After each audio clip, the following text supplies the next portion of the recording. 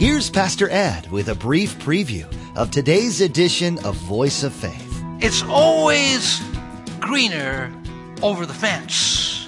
It's always better in someone else's household, in someone else's job, in someone else's church. It's greener on the other side of the fence. What really is it? That's a sign of our fallen nature, that discontent. We miss out the blessings of God that He pours on our lives because we think on the other side of the fence it's better. Many of us are familiar with the phrase, the grass is always greener on the other side of the fence. Whether it's more money, a bigger house, or a different job, plenty of us are guilty of being discontent. Today in our study, Pastor Ed reflects on being discontent in light of mankind's fallen state. Rather than being content in the blessings of God, we have a natural tendency to complain. This, of course, as we will learn from Pastor Ed, is something that each of us should strive to remove from our lives.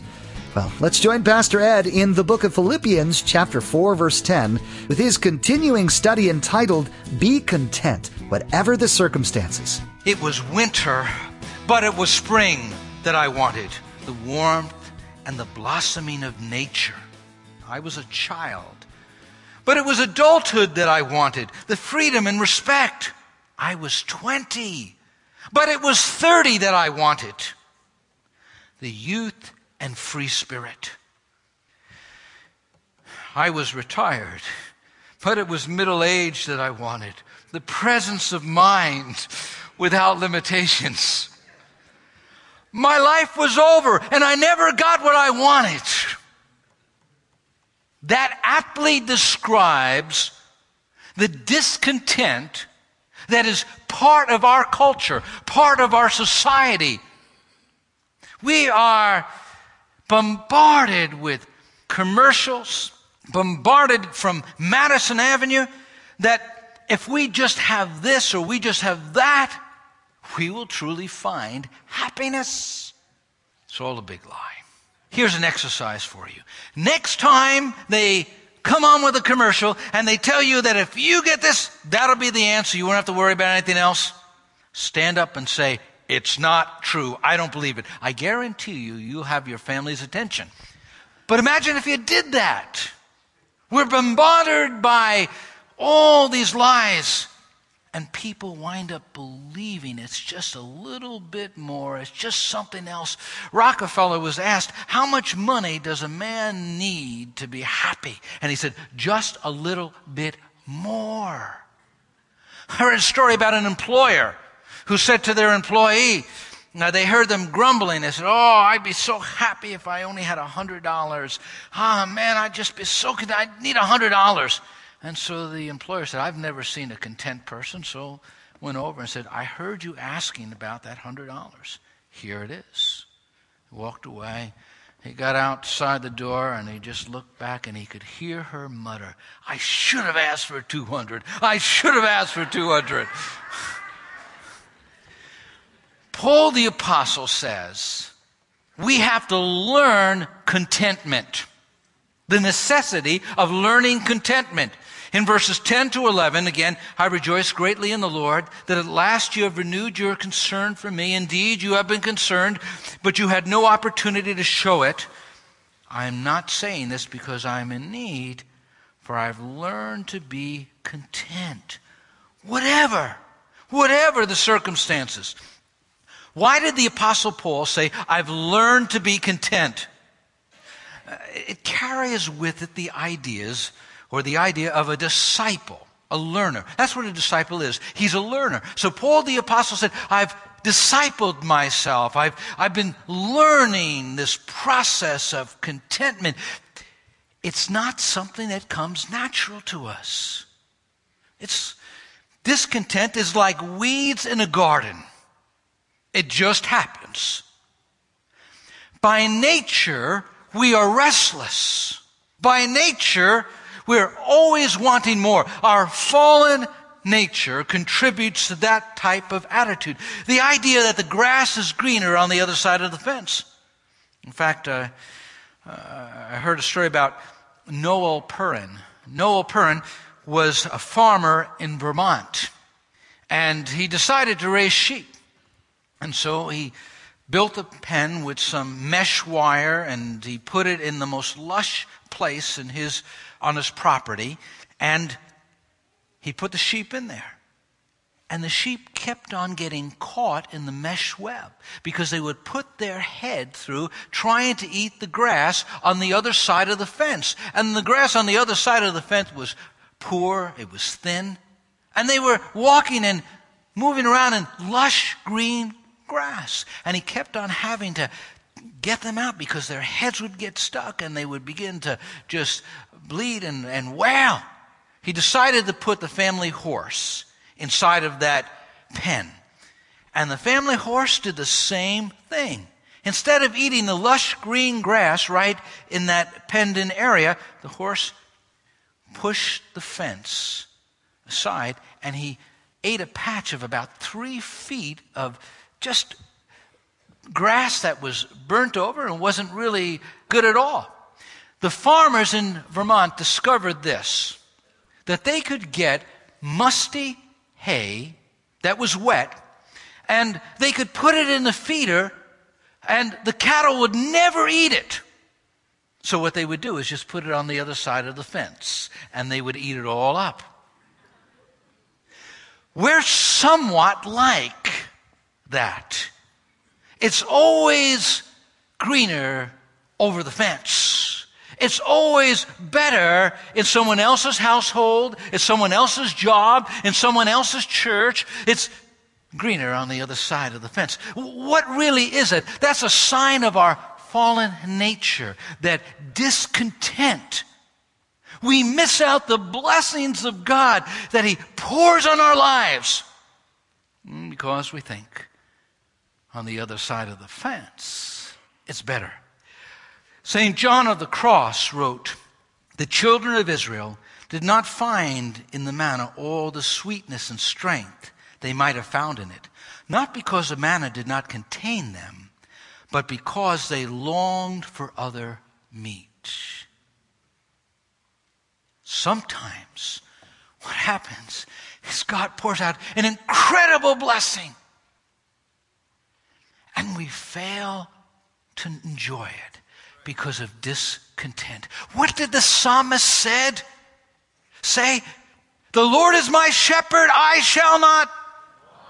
All right. Why are we wanting? If He's our shepherd, we'll be content. Now, contentment is not natural, but it is supernatural. Contentment is not natural, but it's supernatural. In 2 Corinthians chapter 12, verses 9 to 10, it says, "But He said to me, my grace is sufficient for you, for my power is made perfect in weakness. Therefore I'll boast all the more gladly about my weakness, so that Christ's power may rest on me. That is why, for Christ's sake, I delight in weakness and insults and hardships and persecution and difficulties. For when I am weak, then I am strong." Paul, how did you learn contentment? The school of life. The school of difficulty. I mean, read his resume. Shipwreck, stoned, beaten, persecuted. See, oftentimes it's in the testing place. Paul the apostle, in the midst of struggle with a thorn in the flesh, he beseeches the Lord 3 times. And the Lord says, "No, my grace is sufficient, Paul. I'm going to teach you that I am all you need, Paul." Now, Larry Crabb illustrates it this way. He tells about when he was a child. He felt he was grown up. He was an older boy now. And so he was going to go to the bathroom on his own. He goes into the bathroom and he locks the door. This 3-year-old child feels like, "I'm grown up now." He can't unlock the door. He panics. He thinks he's going to stay in there forever. He screams, "Help, help, help." His mother comes running. "Did you fall or you're hurt?" And he's just crying and wailing. Meanwhile, his father got a ladder and he's climbing up, to the bathroom window. He goes in and he finds out what the problem is, and he just simply opens the door. And Larry runs out and has the blessing of playing with his friends and family. And he said, I grew up thinking that God was like that. I get in a tight place, I get in a difficult place, and I just cry and cry, and then God comes, and then he just opens the door, and I walk into the blessings. He said, now I'm older, about 60 years of age, and he said, I've come to realize it's not like that. No, I still get in those tight places. I cry, Lord, help! And God, my Father, comes in, but he doesn't open the door. He just sits in the dark with me and talks. He wants to spend time with me. Sometimes in the midst of the crisis, in the midst of the trial, when you're crying out, Lord, help me, I can't take it much longer, God simply comes and says, I'll teach you that I'm enough, all that you need. Paul said, I have learned contentment. It's supernatural. It's this relationship with God. It's not some stoic attitude. I'm going to just go through this and I'm going to just, plow my way through it. No. It's not your power, but it's his power. It's supernatural. Notice, there's a necessity to learn contentment.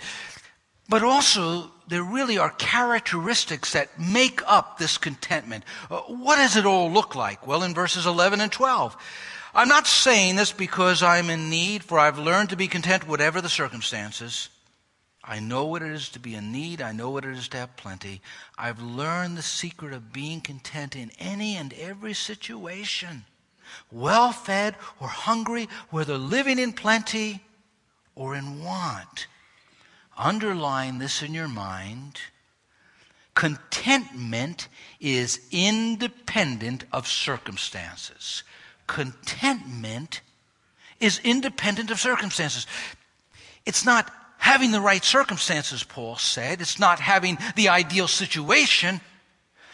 Oftentimes what happens is we think, if my circumstances would change. If I just got a little bit more money at work. Well, if my spouse were just a little bit more cooperative with me. If. Do you know back in the late 1970s, Psychology Today did a study of what makes people happy. They took a survey and they had 52,000 people respond between 15 years of age and 95 years of age. And they came up with 16 things. Let me quickly read that list to you. These are 16 things that make people happy. And they'll be happy if they have them. Friends in social life, job or primary activity, being in love, recognition and success, sex life, personal growth, financial situation, house or apartment. Now, the bottom half says body and attractiveness, health and physical condition. Number 10. 11, the city you live in, your religion. Number 13, exercise or recreation. 14, being a parent. 15, marriage. 16, your partner's happiness. Notice all 16 of those things, most of them are outside of the person. Paul says, I do not depend on outward circumstances to make me happy, to be content. That's what he was getting at. We live in a culture that creates appetites in us. It creates desires in us that just make us discontent. We listen to this and we listen to that. If I just get that new kitchen, stainless steel refrigerator, new stove. If I get that new car with all those new gadgets in it. Well, on and on, we have these desires created within us that make us discontent. Bill Gothard said, Contentment is realizing that God has already given me everything I need for my present happiness. Everything you need to be content, God has given you. Paul said, I've learned to be content in every situation, whether in poverty or wealth, whether hungry or filled. They believe that Paul the Apostle was very wealthy at one time before Christ. He had climbed up the ecclesiastical ladder, and he had reached heights that other people his age had never attained to, sitting at the feet of Gamaliel, some of the best teacher in Jerusalem. Paul the Apostle coming perhaps from an affluent home, but suddenly when he came to Christ, it was gone, it was lost. But Paul said, I know how to be content. It's difficult for people who have had a lot. If they lose it, they have nothing. Oftentimes, they become depressed, disillusioned, disappointed. Paul said, no. He said, I've learned to be content in plenty and in want. Sometimes plenty is our undoing. As a pastor, I've seen it happen in the church. God blesses his people, and we want his people blessed. But God blesses his people, and they buy a brand new boat. And attendance at church begins to wane. Well, they're gone up the Hudson and down the Hudson. Or somebody gets a financial blessing, and maybe they get involved in real estate, they get involved in their business, but something happens and it takes them away from God. The priority of being in God's presence and being in the house of the Lord and being in communion with God suddenly is pushed to the back burner, and there is a discontent that fills their hearts. Paul the Apostle says, I've learned to be content. I will not be controlled by my circumstances, whether in abundance or whether in poverty. He uses the same word when he says hungry that Jesus used in the Beatitudes. When Jesus said, blessed are those that hunger. It speaks about abject hunger, where you could feel the pain and discomfort. He said, I've learned to be content even when my stomach is growling and I haven't had enough to eat. What he was saying is God wants us to know contentment in the midst of every circumstance. Contentment is being satisfied in the midst of every circumstance of life. Our culture is creating unrealistic expectations of life, from Hollywood to Main Street, from the political arena to just our institutions. When you look at how the other half of the world lives, when you think about how many people live on less than $1 a day, for those who have gone to Zambia, every single one who has gone on the missions trip has noted the joy, the contentment that those people have, those Christians have. And they have so very, very, very little. I remember taking one of the congregants out who worked with Nancy Clark and helped on the grounds. I said, I'm going to take them out to the grocery store and get them something they would really like. And so they kept on saying it wrong, and I discovered what they really wanted was just oatmeal. Just oatmeal. I thought with that Shema they wouldn't want oatmeal, but they did. Here's what Paul is saying. Your circumstances shouldn't dictate how you feel. You should be satisfied. Remember the old chorus? Satisfied, satisfied. He said he'd be my comforter. He said he'd be my guide. Ever since that wonderful day, my soul's been satisfied. Listen, Jesus is more than enough. He will satisfy you. He will meet your deepest need if you go to him. Paul said, I have learned that secret of being content. In the book of Hebrews, the author says Don't love money. Be satisfied with what you have. For God has said, I will never fail you. I will never abandon you. His presence should be more than enough. Bill Gothard said, contentment is understanding that if I am not satisfied with what I have, I will never be satisfied with what I want. The next passage of Scripture has so often been misused, taken out of context, used in a way that anybody's harebrained scheme it would apply to. Listen to the next verse because it talks about the enablement for contentment. I can do everything through him who gives me strength. That's part of a paragraph that follows what precedes. We don't lift verses out of the Bible and just say, oh, I'm going to apply it any way I want. No. Paul is talking about in the midst of trouble, in the midst of conflict, in the midst of trials, that God gives him the enabling grace to go through it with strength and with grace and to be an overcomer. That's what he's talking about. He's talking about that thorn in the flesh that he had for years, where God said, my grace is sufficient. When he says, I can do all things through Christ who strengthens me. Just imagine with me, if I were to go up to some of the golfers in our church. How many golfers that we have? We have a few of them. Okay, Pastor Terry, I know is a golfer, some others. Well, if I were to go out and say, listen, today I'm going to go out and I'm going to shoot, and we're going to a golf course where it's 70 par. You know, that's what it is. I said, I'm going to play 70 par. Well, Pastor, we know that you don't golf.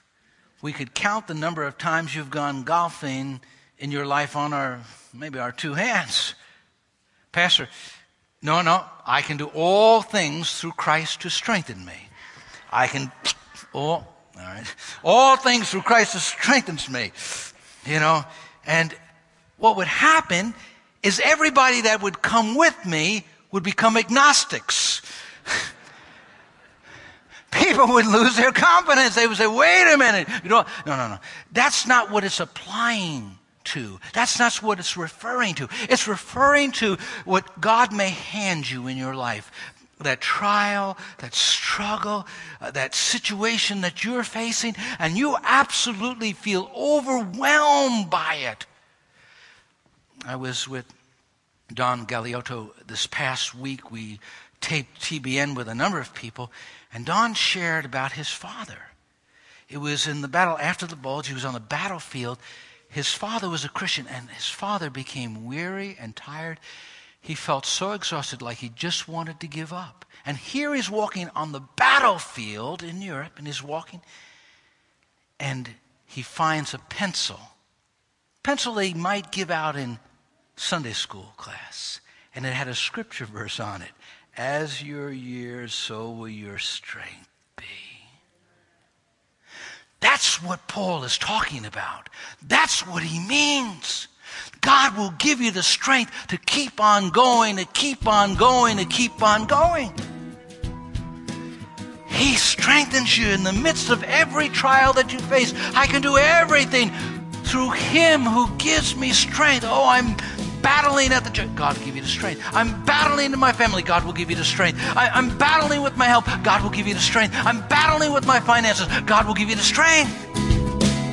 Commonly called the Book of Joy, Philippians is a powerful book to Christians. This book exhorts us to have joy in the midst of trying times, to be united as Christians by our head, Jesus Christ, and to be people with testimonies in our communities that are known to be honorable. Each day here on Voice of Faith, Pastor Ed will be teaching verse by verse through the book of Philippians. This 19-part series will certainly encourage you in your walk with Jesus Christ. Perhaps today's message sparked a thought in your mind, an area in your walk with Jesus where you need to grow. We encourage you to download today's message again to review. Simply log on to voiceoffaithradio.com and select today's date from the Voice of Faith media player. Again, that's voiceoffaithradio.com. Now, we'd like to invite you to join us at Faith Assembly for worship on Sunday mornings at 9 and 11 a.m. or Wednesday evenings at 7 p.m. For driving directions and more information, log on to voiceoffaithradio.com and follow the link to Faith Assembly. Or feel free to give us a call at 845-462-5955. That's 845-462-5955. Well, that's all the time we have for today. You've been listening to Voice of Faith with Dr. Ed Jones. We invite you to join us as Pastor Ed continues teaching through the book of Philippians, right here on Voice of Faith.